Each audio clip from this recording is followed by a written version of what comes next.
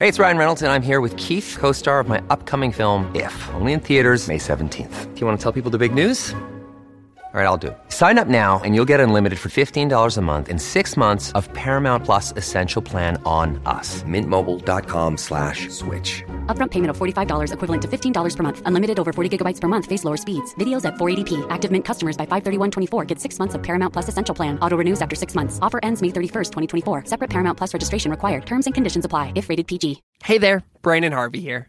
Before we get started, I just wanted to say that I am so excited to announce that we now have Good News apparel.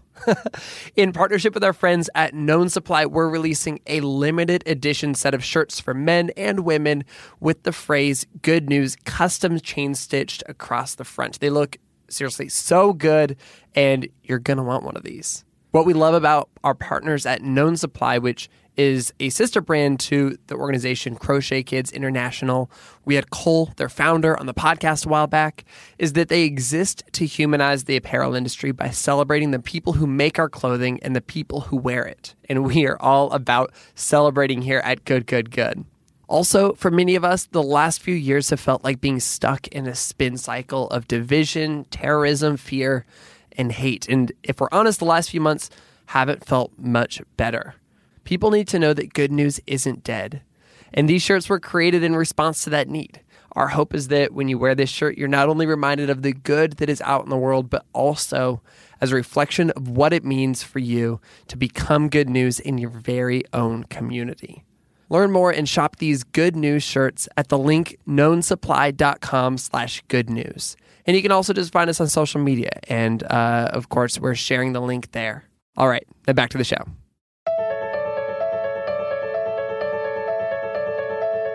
Justin Zarati's important work began the day that he decided to no longer deny the opportunities to others that he had demanded for himself. This realization was sparked while on a service project in South Africa in 2006, where he met several bright students who wanted to go to college but couldn't afford it. This took him down a rabbit trail to the impactful work he's doing today. And today, Justin Zarati is an award-winning social entrepreneur, the author of the book Made for These Times, and the founder of These Numbers Have Faces, an international education nonprofit helping African youth attend college and transform their countries forever. Truth be told, this social enterprise started during the recession in 2008 with zero business skills from the couch of Justin's apartment in Portland, Oregon. And it's turned into something really special, and I'm so honored to have Justin as my guest on the show today. Here's one of the main reasons this conversation with Justin is especially important for me. One of the most impactful trips I've ever taken as a humanitarian photographer was with Justin's organization, These Numbers Have Faces.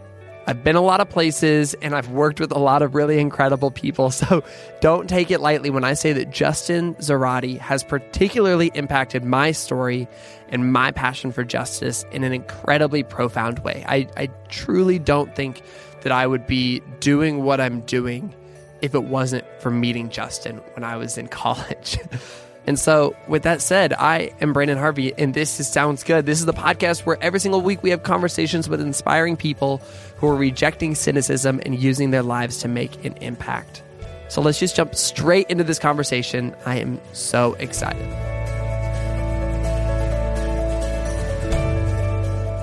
While I was driving over here, I was thinking about how you and I first met. And do you remember? Was it at this church over here? No, maybe it was.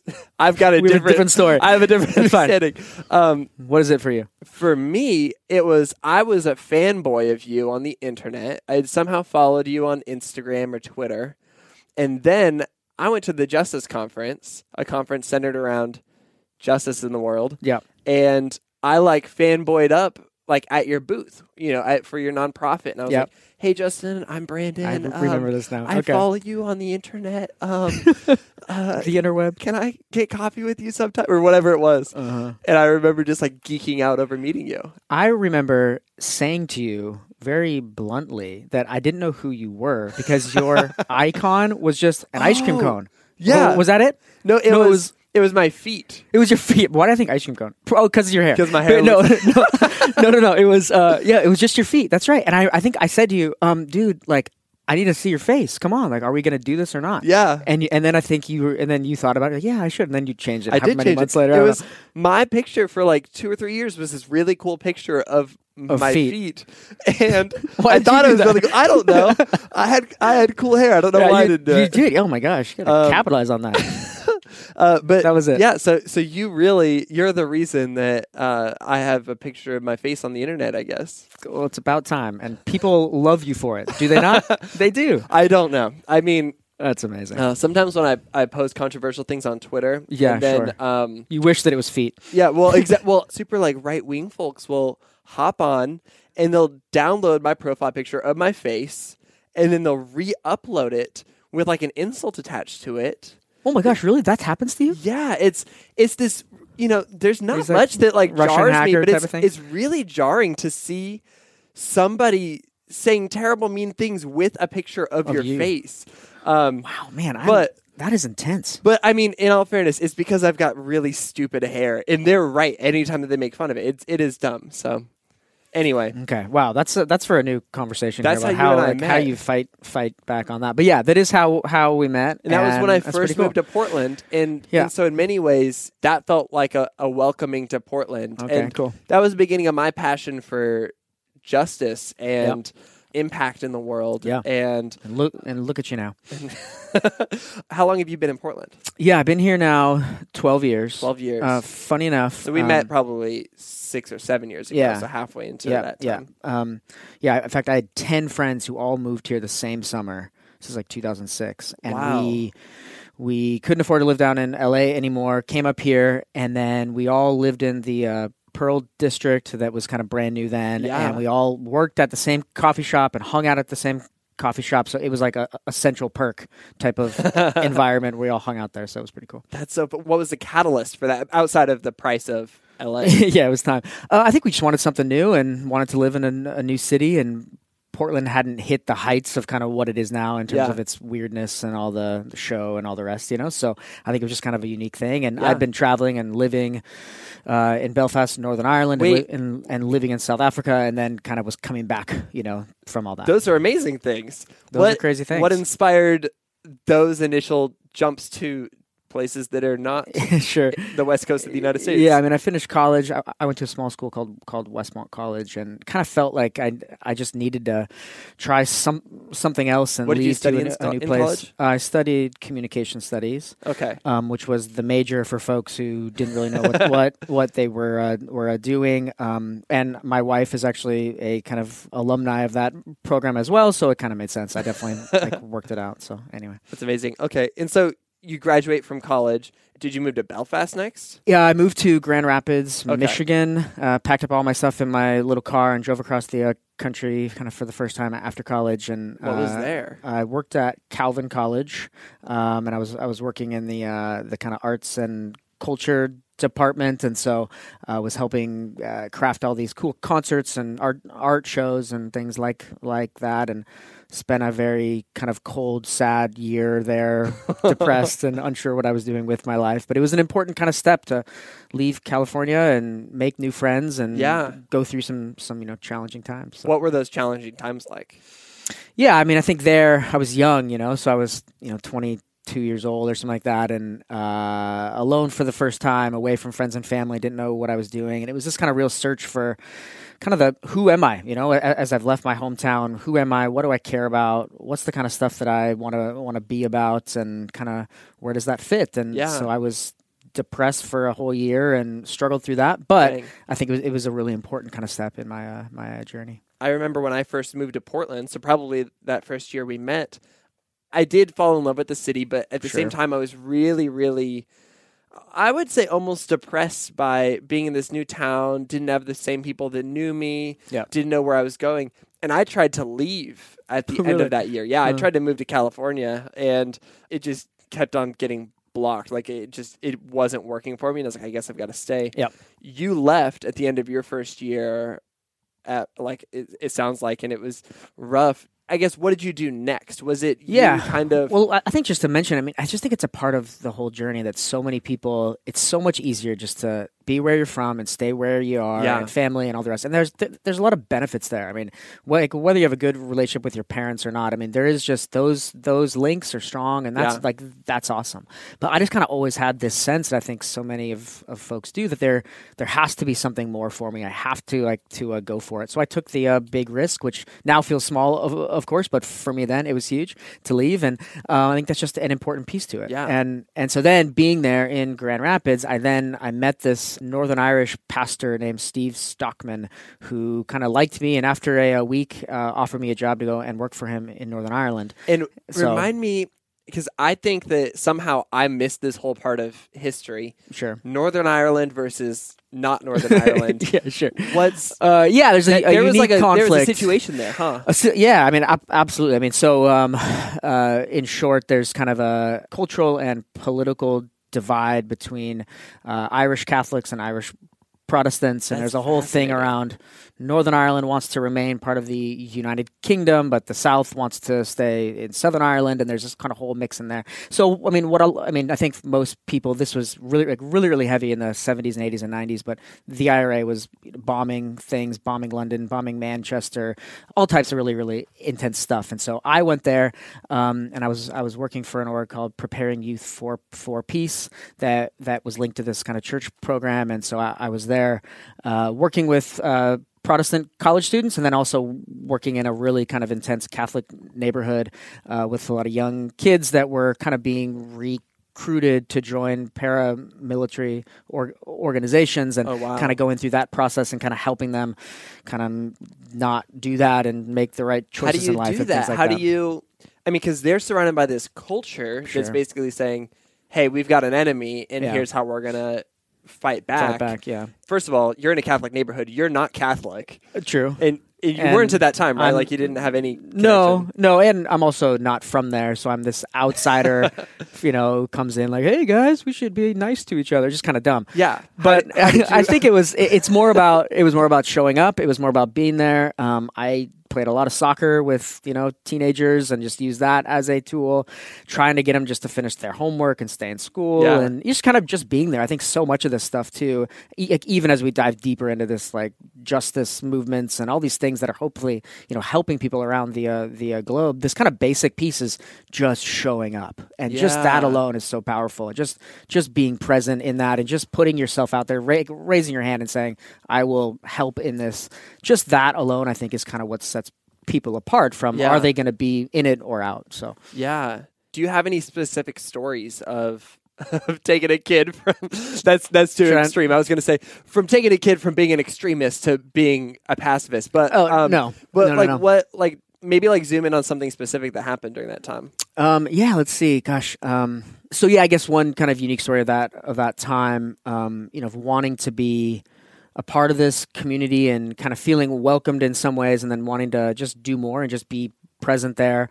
I got invited to this bonfire in the summer, which bonfires in Northern Ireland are like a really huge thing. And so Protestants build them, Catholics have them, and it's kind of this way to kind of symbolize strength and power. And it's this very kind of dark thing that happens, and it's not really looked, it just looks bad. And most folks leave the entire country during that time because it just kind of gets everybody kind of does it at the same time. Yeah, it's kind of around the summertime. And so it's this thing that is just part of Northern Irish culture, which again is kind of really slowed down a lot, but this is kind of in the past. But anyway, I was fortunate enough to be invited to one of these bonfires, which is something that outsiders don't really go to. They tend to sometimes have what they'll call like a show of strength, where guys will come out with guns and kind of show like, hey, this is kind of who we are, and our neighborhood is this, and we got to protect ourselves. And it's kind of this like really intense times. And then you got like a 30-foot inferno happening, and there's a lot of that's always safe. Yeah, totally. There's a lot of underage drinking and kind of these hard kind of things that. But anyway, because I'd been working in this little community center for a while, they actually asked me to come. The people at the center really also wanted me to make sure that the bonfire didn't fall over and then burn down the whole building next door. And so I was like in charge of making sure that that didn't happen, which was weird. But yeah, that's terrifying. Yeah, totally. But then I just kind of show up, and I'm terrified, but I show up to this thing, and I just felt amazingly welcomed, and all these kids were so pumped that I had showed up, and I got to meet some of the parents, and it was a very kind of weird thing. And even like folks would say to you, like, you never would want to go to one of those if you're not from that community. And so anyway, I was invited in and got to That's huge. be a part of it, and just kind of felt like I got to be around and meet them and hang out. Yeah. So. It almost sounds to me, and correct me if I'm wrong, that you showed up and you're like, I'm going to have an impact on all these people. And in many ways, you got welcomed into their community and got to know them and understand them. Yeah, I think so. And you definitely have, kind of more realistic, you just kind of come down to earth in some ways of just going, you know what, this isn't about me doing something good, or kind of like even what happens in the end. It is just more about you just being there, just being present, and kind of allowing things to just work out in their own way, just playing a small role in it. So it is kind of helpful time to really just kind of discover who you are and where you fit and things like that. Man, that's incredible. And so anyway. Did you leave Belfast feeling better than when you left Michigan? Grand Rapids? Yeah, I mean, because I think I had this kind of sense of a purpose, was just building. I was discovering, like, who am I? Wow, I like this stuff, and I tend to put myself in really kind of risky situations for some crazy reason. And why do I do that? And so it definitely felt good, like there was something going. I had some momentum kind of building in my life, and then this thing in South Africa happened that was kind of linked to it, and that's really what then kind of really took off going forward. It kind of in the next part of my life. Tell me about that. How did you end up in South Africa? Yeah, so part of my job living in Northern Ireland was actually leading a trip of 80 college students from Belfast to Cape Town, South Africa, with Habitat for Humanity. So is it connected to peace and apartheid? Yeah, it was kind of linked to that. Yeah, That's so fascinating. It was about kind of also, we were building houses, but then also kind of exploring kind of some of the South African transition to democracy and reconciliation, and then trying to apply some of that back to Northern Ireland was kind of part of the kind of just these conversations that I was helping facilitate. Okay, so how long were you in South Africa then? I just spent a summer there, Okay. But then we had all these student groups kind of rotating through, and I was helping lead these trips and teams and things like that. And again, was really passionate about my work in Northern Ireland, but for some reason, something happened in Africa that just sort of like gripped me, and I just couldn't forget it. I just couldn't let go of it, and that was kind of the next part of my journey. Man, and this is the part of your story that I start to know a little bit about. Yeah. You started an organization called These Numbers Have Faces. Yeah. And I got the chance to go to Rwanda with These Numbers. Yep. And I still tell people to this day, that trip is probably the highlight of my time as a humanitarian photographer. Really? Ours? No joke. Yeah. Really? Of Rwanda all with the other you. cool stuff that I've seen you do with Red and with all these other people. Let me tell you. So, and we'll get back into how you got this thing started. Sure. But something that I loved about being in Rwanda with These Numbers is I almost feel like I'm spoiling what you're about to say. But basically, you guys work with really, really bright students who can't afford college, but deserve to be in college. Yep. And the cool thing is I show up on the ground and I just get to spend a week or a few weeks with these kids who are my age, that's right, who are 10 times smarter than me. Like I hope to visit their businesses one day, exactly. and I hope to be an intern for them one day. But I'm just like getting coffee with them, hanging out, getting to know them, and I feel this deep connection with them. And I always refer to Rwanda as the Portland of Africa because it's like that. Up and coming. It's trendy. It's cool. There's a lot of innovation. It's got some history. It's green. It's green. It's really clean. Really clean. Yep. And so it just felt like I was hanging out with my peers. Yep. And that's, I think, the beautiful thing about what These Numbers does is it's so respectful of these just like brilliant minds. And it's not even like, hey, let us help you. It's like, hey, let us be a part of your journey. Totally.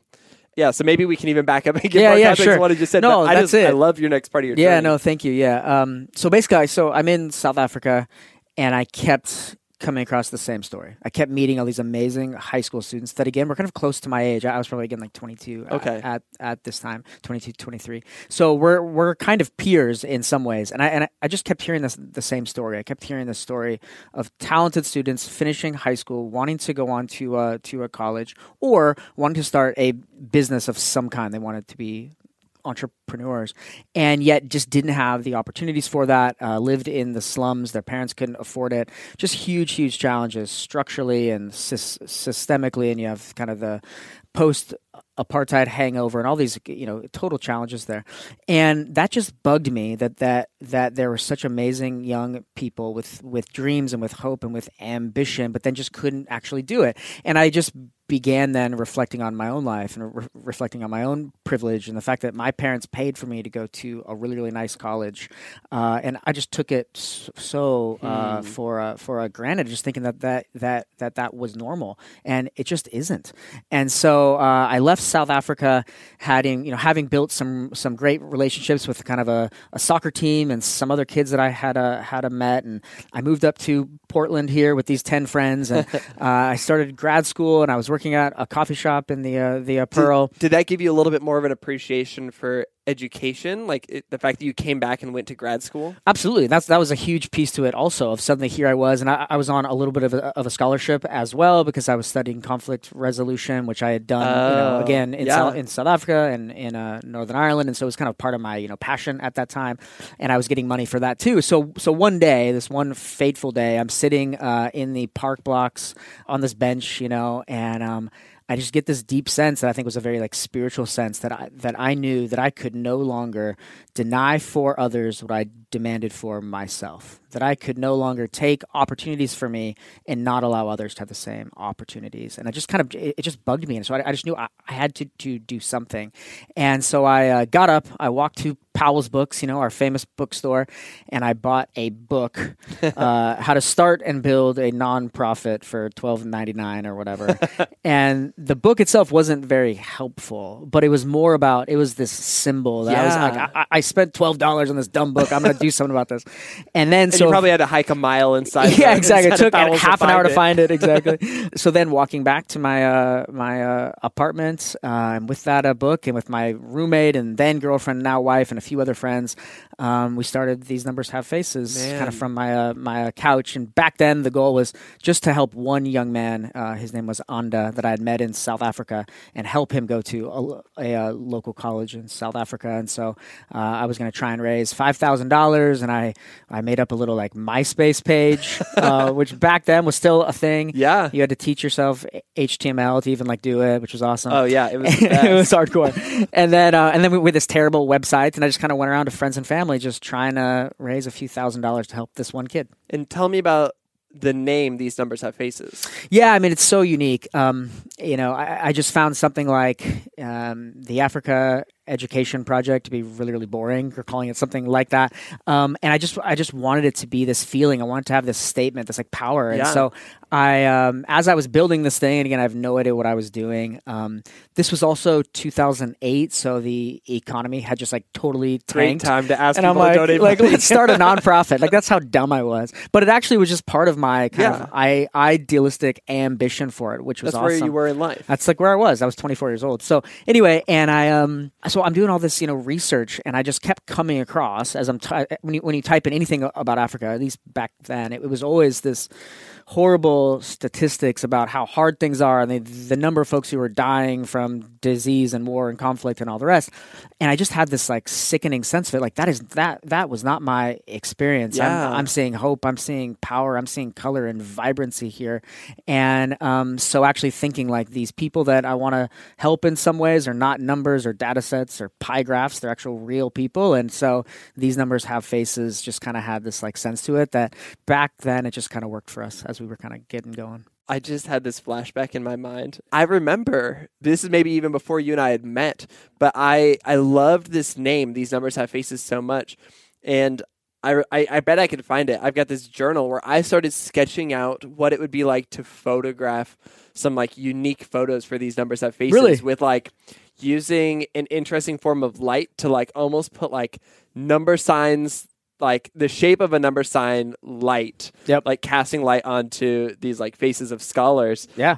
And I've got no idea how to do that. I like it. I don't know if that's a thing you can do with light, or at least with the lights that I own. Yeah. I remember being so like fixated on this concept, this name of a nonprofit that told a story. Yeah. It started almost just putting visions of what this means in my head. And I didn't even know you. So That's amazing. I'm going to That's go amazing. find that. Yeah, I'd love to see it. Okay, so you started off in South Africa. Yeah. You've got this one person. How Yeah. does that expand through the years? Yeah, I mean, it's funny because back then I just thought that was going to be it. I Yeah. was going to like raise a few $1,000 This to number help has this a one face. kid. Face singular, and then we'll just kind of be done with it, and I'll get a real job and do whatever it was. Yeah.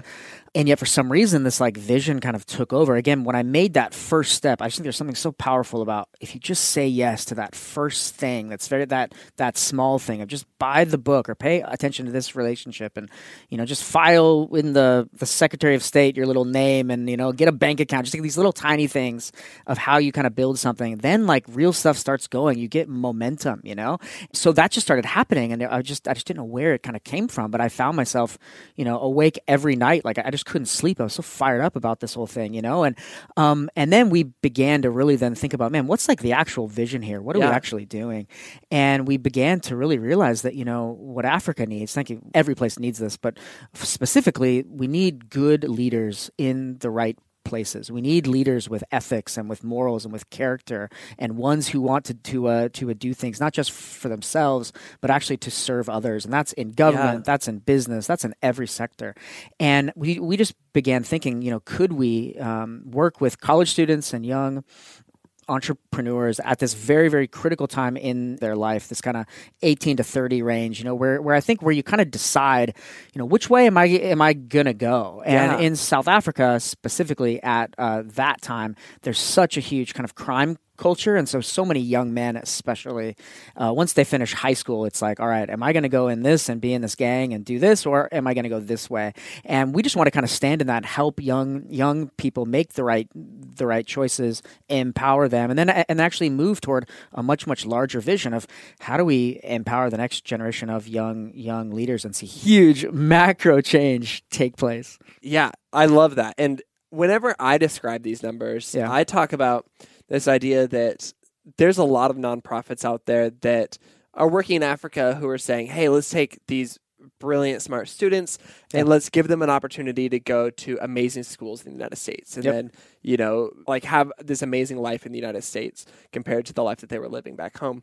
And at least from my perspective, it seems like these numbers as a special emphasis on training students to be the best that they can be in whatever their field is, whether they're going to be a doctor, lawyer, entrepreneur, engineer, and then saying you can invest back in your home country and you can be the best lawyer, doctor, engineer. And I've always found that to be really unique to say, what if you stayed in South Africa? What if you stayed in Rwanda? What if you became the next, president of Rwanda? No, I think that's a huge challenge. I think there's a very sort of Western mindset that what we do here is the best, obviously, because we have the most money and the most stuff, so therefore we should win, right? And so there's this mentality of let's like bring anyone who has any skill set at all here, and they'll be way happier. And the reality is that that's not always true, and there's a huge problem of college students and young people from other places, Africa or wherever, coming here and then actually never going back.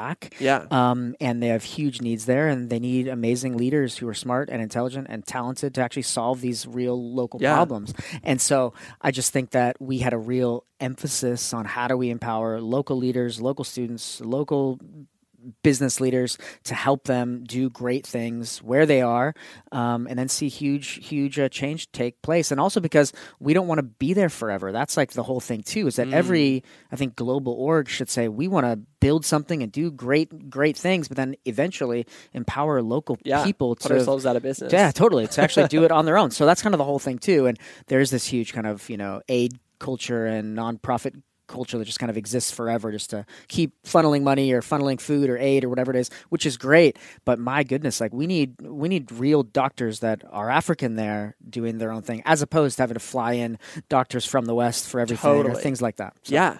I want to talk about Kamali, because he's somebody that we both know. Obviously, you know him because he's a part of your organization. But Sure. I got to meet him when I was in Rwanda. Yep. And he has an amazing story. Yeah. So a little bit of a history lesson, and you're going to have to help me with this. Sure. I'll let you give a little bit of a history lesson. Sure. Perfect.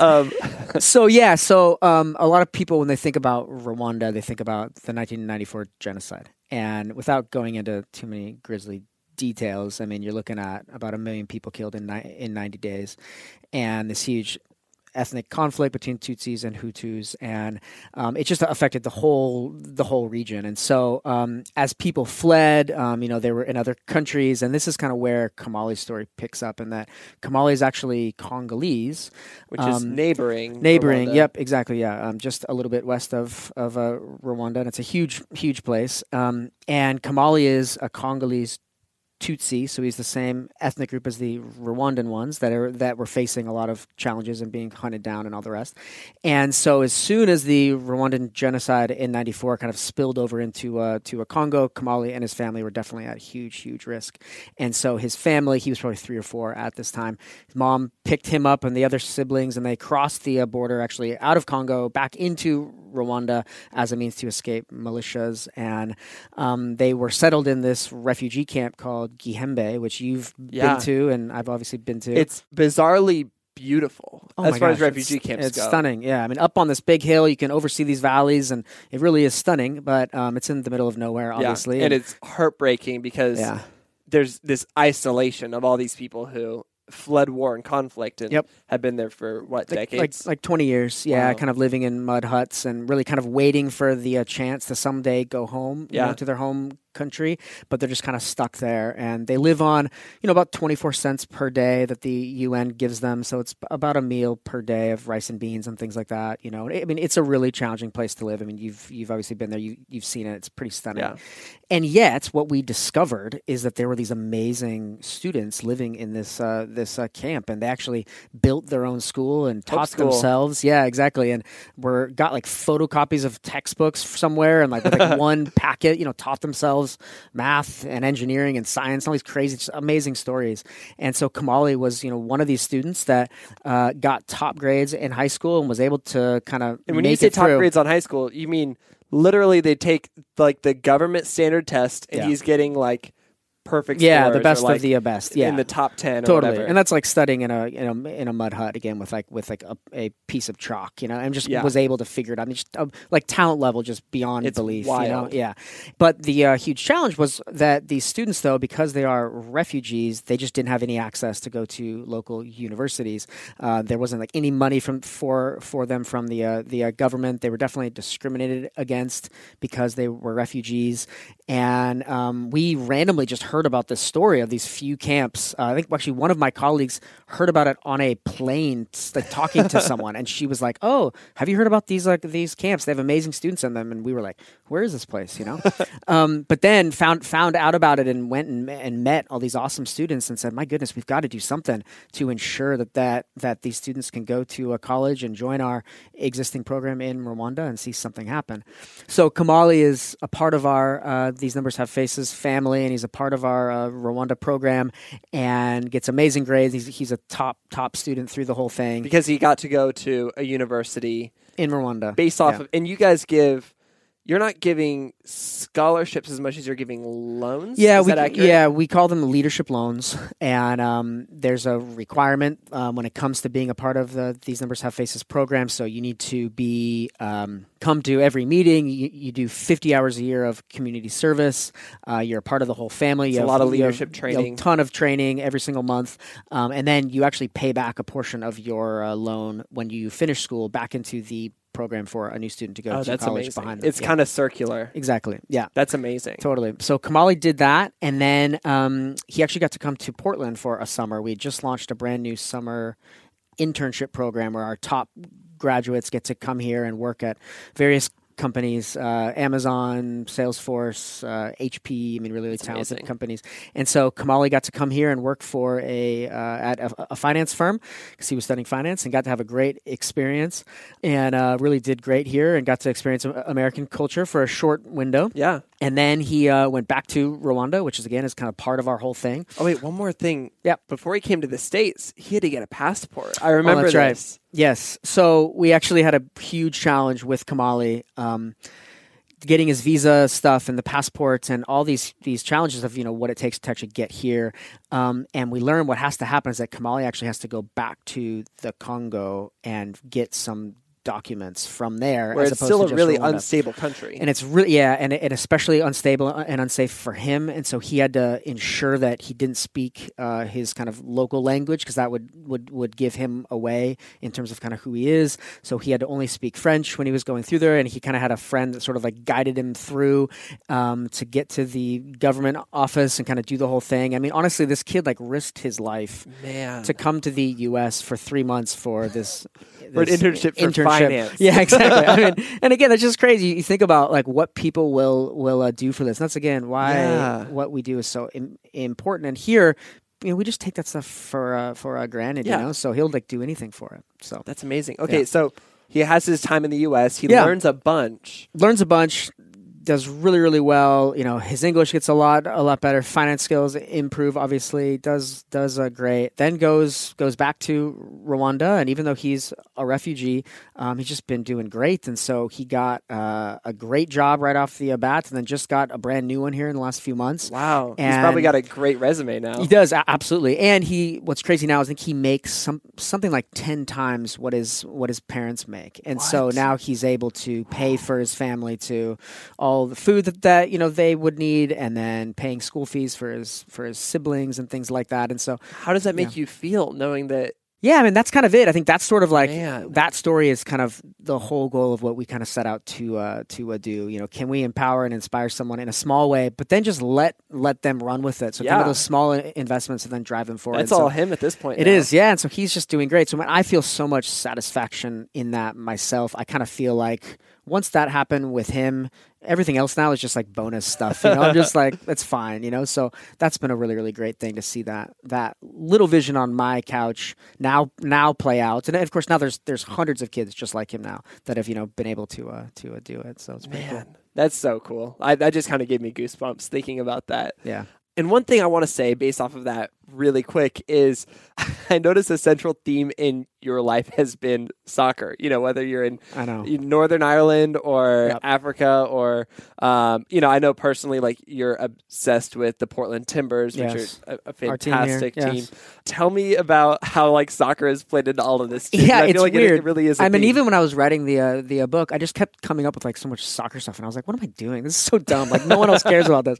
But it was just a thing for me because it has played such a central role, and not even just like the game itself, but actually kind of what it means. And that what I've found is that whether I was in Belfast or in South Africa or in Rwanda or really anywhere where I've traveled or worked or whatever it is, I mean, soccer is so massive. I mean, it is this game that touches every single facet of life around the world that most folks here don't really understand, because it is. I mean, soccer at its core isn't about what's actually happening on the field. It's actually this amazing expression of culture and identity and politics. And there's still like chants that are happening in stadiums about wars from 400 years ago. Wow. I mean, that's still like a part of the whole phenomenon, right? And so it is this amazingly powerful tool. And one thing that I'm so embarrassed by in my own life is that I only speak English. I can speak one language, basically. A little bit of Spanish, but that's like kind of it. And yet I speak soccer. And it has, without a doubt, I swear to you, been like the most powerful tool that I've had to connect with young people, old people around the whole world. So I mean, any male, mainly, from about 5 years old to like 80, we can talk about soccer, and there's just this amazing connection. There's this amazing link. I mean, if I know anything, especially as an American, where folks maybe wouldn't think that I would know a lot, I'm able just to connect myself to groups of people because we speak this like common language. We know these players from Europe or whatever it is, or even playing in the streets with kids or whatever it is. There's just this kind of amazing thing to it. So it's been this remarkable glue that has kind of kept me tied in with folks around the world. It breaks down barriers big time. Yeah, and it's fascinating because I mean it's the only sport that's played just as well by the global South as and compared to the global North, whereas so many other sports are kind of dominated by folks in the West because we have equipment and resources. I mean, if you look at the Olympics. I mean, who wins in the Olympics? It's like all teams, like wealthy countries for the most part. But soccer just, it played by kids in the Amazon rainforest and the deserts in Africa, Asia, all over the place. So it's just this special thing that is highly democratic and that anyone can be a part of. And so it's been a really remarkable tool for me to connect with others. You are the reason that I care about soccer. And I'm not obsessed with soccer, but for the longest time I would poke fun at it and tease it, probably in front of you. You can make fun of it. I get it. Yeah. But it's something where, I don't care about sports, but I do care about the things that unite us and connect us and bring us together. And soccer is probably arguably the number one thing in the world that does that. It does. It's wild. It does. And can I tell one quick story in it? I mean, there's so many examples, I think, of how soccer has been used to make great change in the world. And now also there's a lot of darkness in it too. I mean, there's there's rioting and there's racism, there's sectarianism. They're actually very worried about the World Cup in Russia because there's so much racism there. That's players who are black and going there. It's like a whole mess. But with it though, again, amazing good comes out of it. So just on an African context, the Ivory Coast and West Africa have been going through this brutal war between North and South, Muslim, Christian kind of thing. And they couldn't solve it and people were dying. It was just extremely bad. And yet the Ivory Coast soccer team is extremely good. And they had this amazing player named Didier Drogba. And him and a few other teammates were like, right, when we qualify for the World Cup, we are going to use this team to unite the entire country.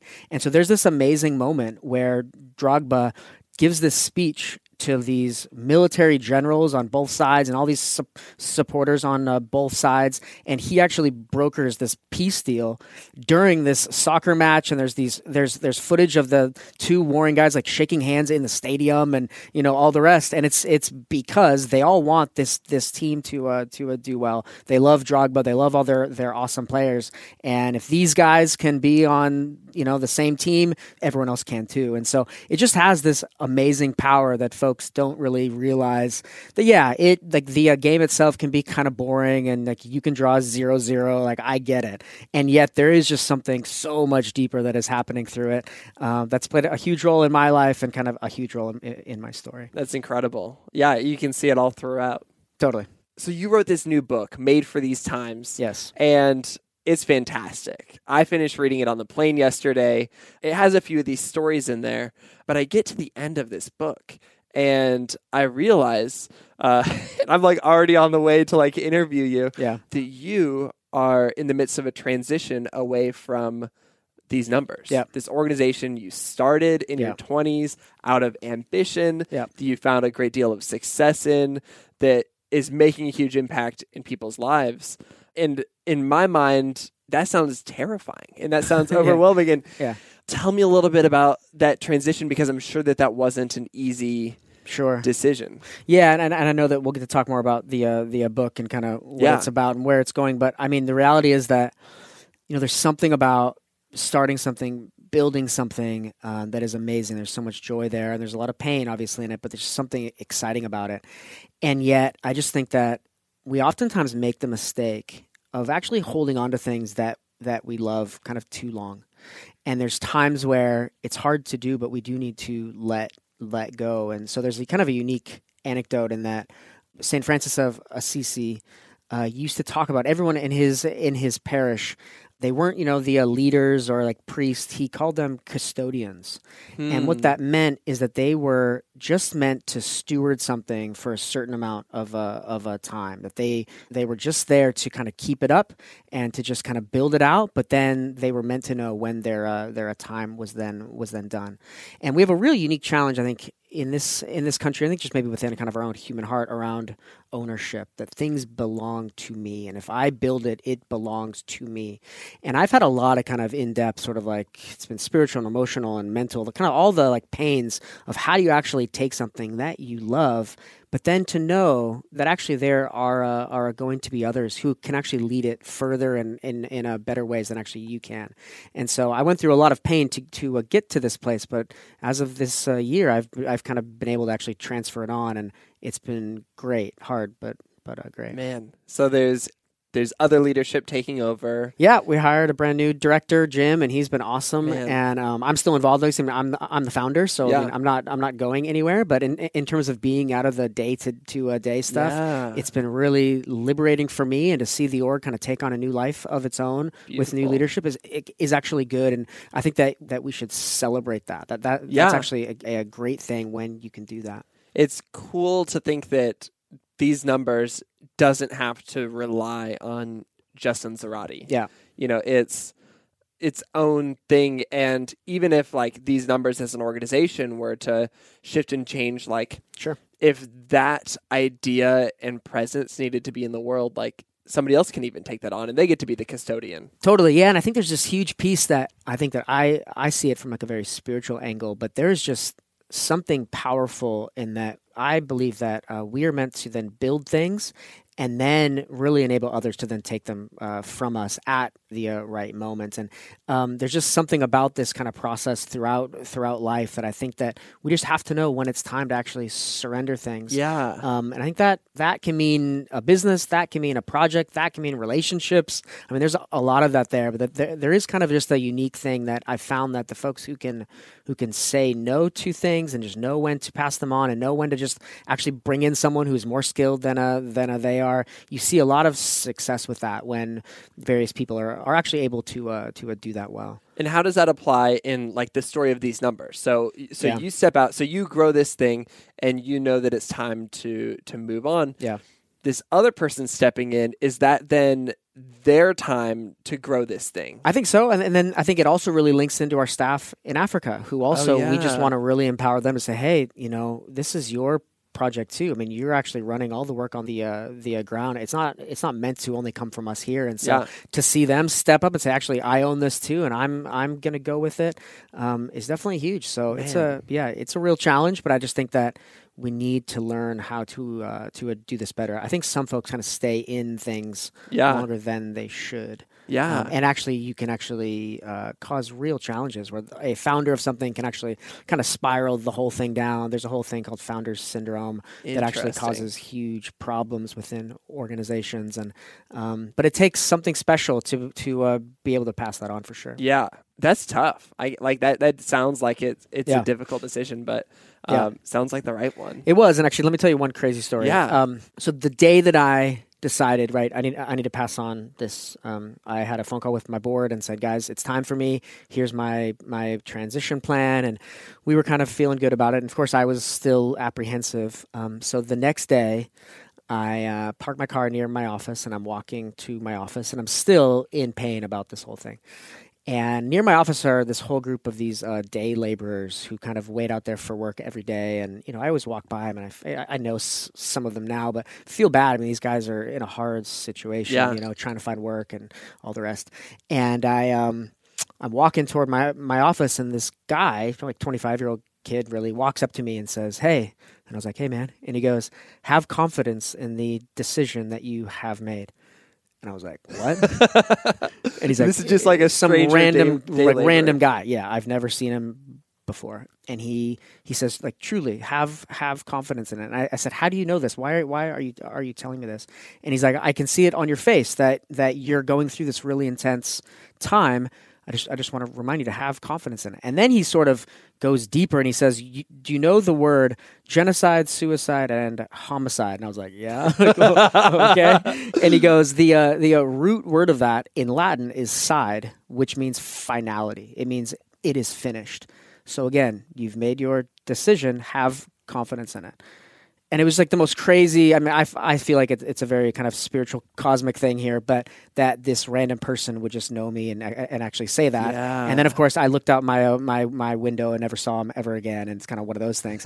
But to have a stranger say that to me was this confirmation that I knew that I needed, because there were more things coming for me kind of in this next stage of my life. Wow.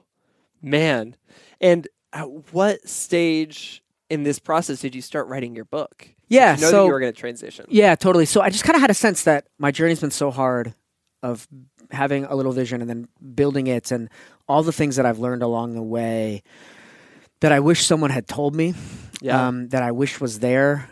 So in some ways, I was like underlining the crap out of the book with just things where I'm like, oh, this applies to me as I'm building up this company and totally, starting a newspaper. And yeah, all exactly. These things. Doing things where you're like, I have no idea what I'm doing. Oh here. yeah, I'm like in way over my head. Yeah, I just exactly. like have a vision and a belief, and so actually the whole like, especially first part of the book, like as you're building these things, I'm like underlining everything. Yeah, no, exactly. So I wanted to write a book that was first and foremost like the book that I wish that I had, but then beyond that, I've just seen so many of the same stories. I've seen so many people that, look, they want meaning and purpose in their lives. They want to do something that has significance. They want to do work that matters, be it in the walls of their own home or around the world.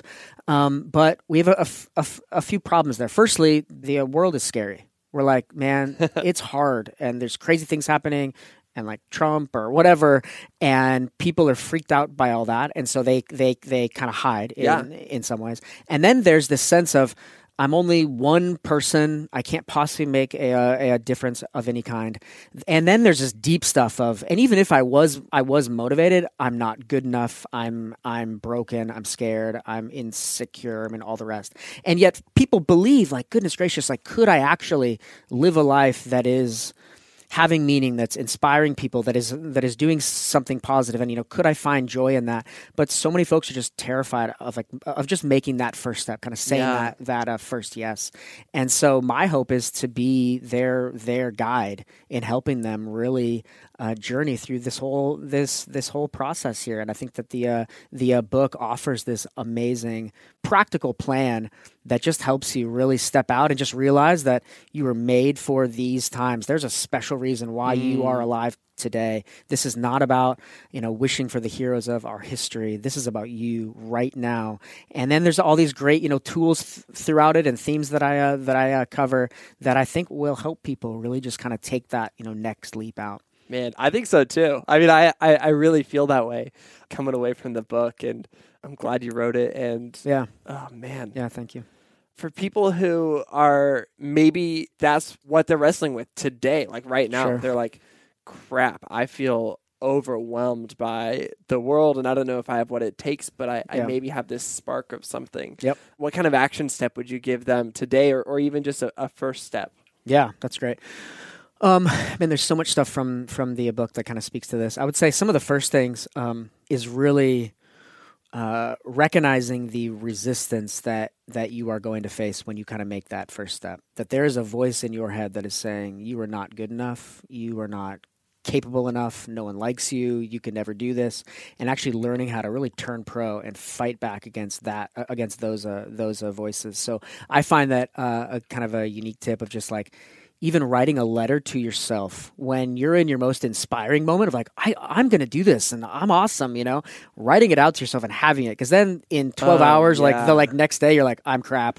There's no way that I can ever do this. And actually a letter to yourself of like, nope, I can actually do this. There's something here. I'm not here on accident. I think that is such a really, really unique tool. And then a lot of what I talk about in the book as well is about building kind of key relationships around you and finding inspiring people to surround yourself with, that we're just not meant to do things on our own. And so there's just something so valuable about having others around you. And I kind of liken it to Harry Potter, right? Where like Harry was amazing, but it was because of the other folks around him that he was able to actually do all of this. And of course, there is the whole conspiracy that Hermione should actually be the like main character of the whole book. Yeah, but I mean, all in all, like it is. That is it. I mean, so many of these amazing stories happen to be about one person, but it's also about who is around them.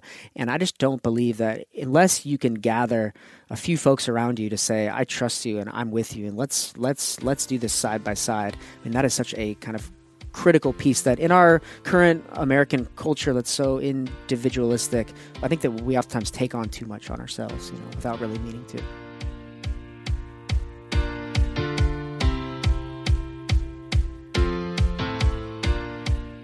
Okay, wow. Isn't Justin the best? Here's something that Justin said that I'll be spending the next week or month or maybe even year reflecting on. He said, I came to this point in my life where I knew that I could no longer deny for others what I could demand for myself. This statement marked the beginning of Justin's journey, and it kind of got me thinking, what is the question? What is the statement? What is the conviction that began my trajectory, or maybe was the statement that will begin the next trajectory of my life. I don't know what that is, but I'm thinking about that. Maybe that's something for you to think about too.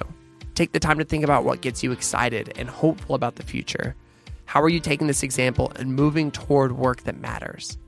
Take Justin's advice and be careful to recognize the resistance that will happen to you when you try to take your first step to do your important work, because your work is important. If you connected with this episode, do yourself a favor and follow Justin Zarate on Twitter and Instagram.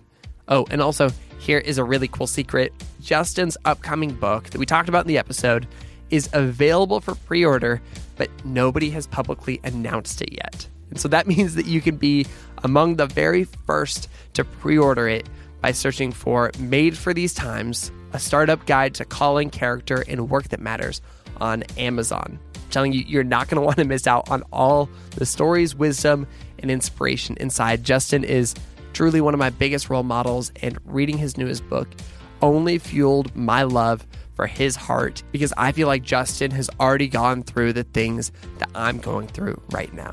Anyway, enjoy. He's the best. If you're new to Sounds Good, we would love for you to stick around. You'd also love some of our older episodes, including our conversation with civil rights activist Linda Sarsour and life coach Natalie Norton. You can find those episodes and all of our other episodes on Apple Podcasts, SoundsGoodPodcast.com, or wherever you listen to podcasts. This podcast was created by me, Brandon Harvey, as a part of Good, Good, Good, a community that believes in the power of celebrating good news and becoming good news. Chad Michael Snavely and the team at CM Studio mix and edit the show, and Christy Karen Brock provides production support. You can get lots more helpful stories on social media by following us everywhere at Good Good Good Co. and visiting our website, goodgoodgood.co. And don't miss out on our Good News shirt collection. In partnership with our friends at Known Supply, we recently released a limited edition set of shirts for men and women with the phrase Good News and custom chain stitching across the chest. It looks so good. Learn more and shop our Good News apparel at knownsupply.com/good news. And on that note, that is a wrap for this week's episode. Go out and do some good this week, and we'll be back next week with another inspiring story from an incredible person. Sound good?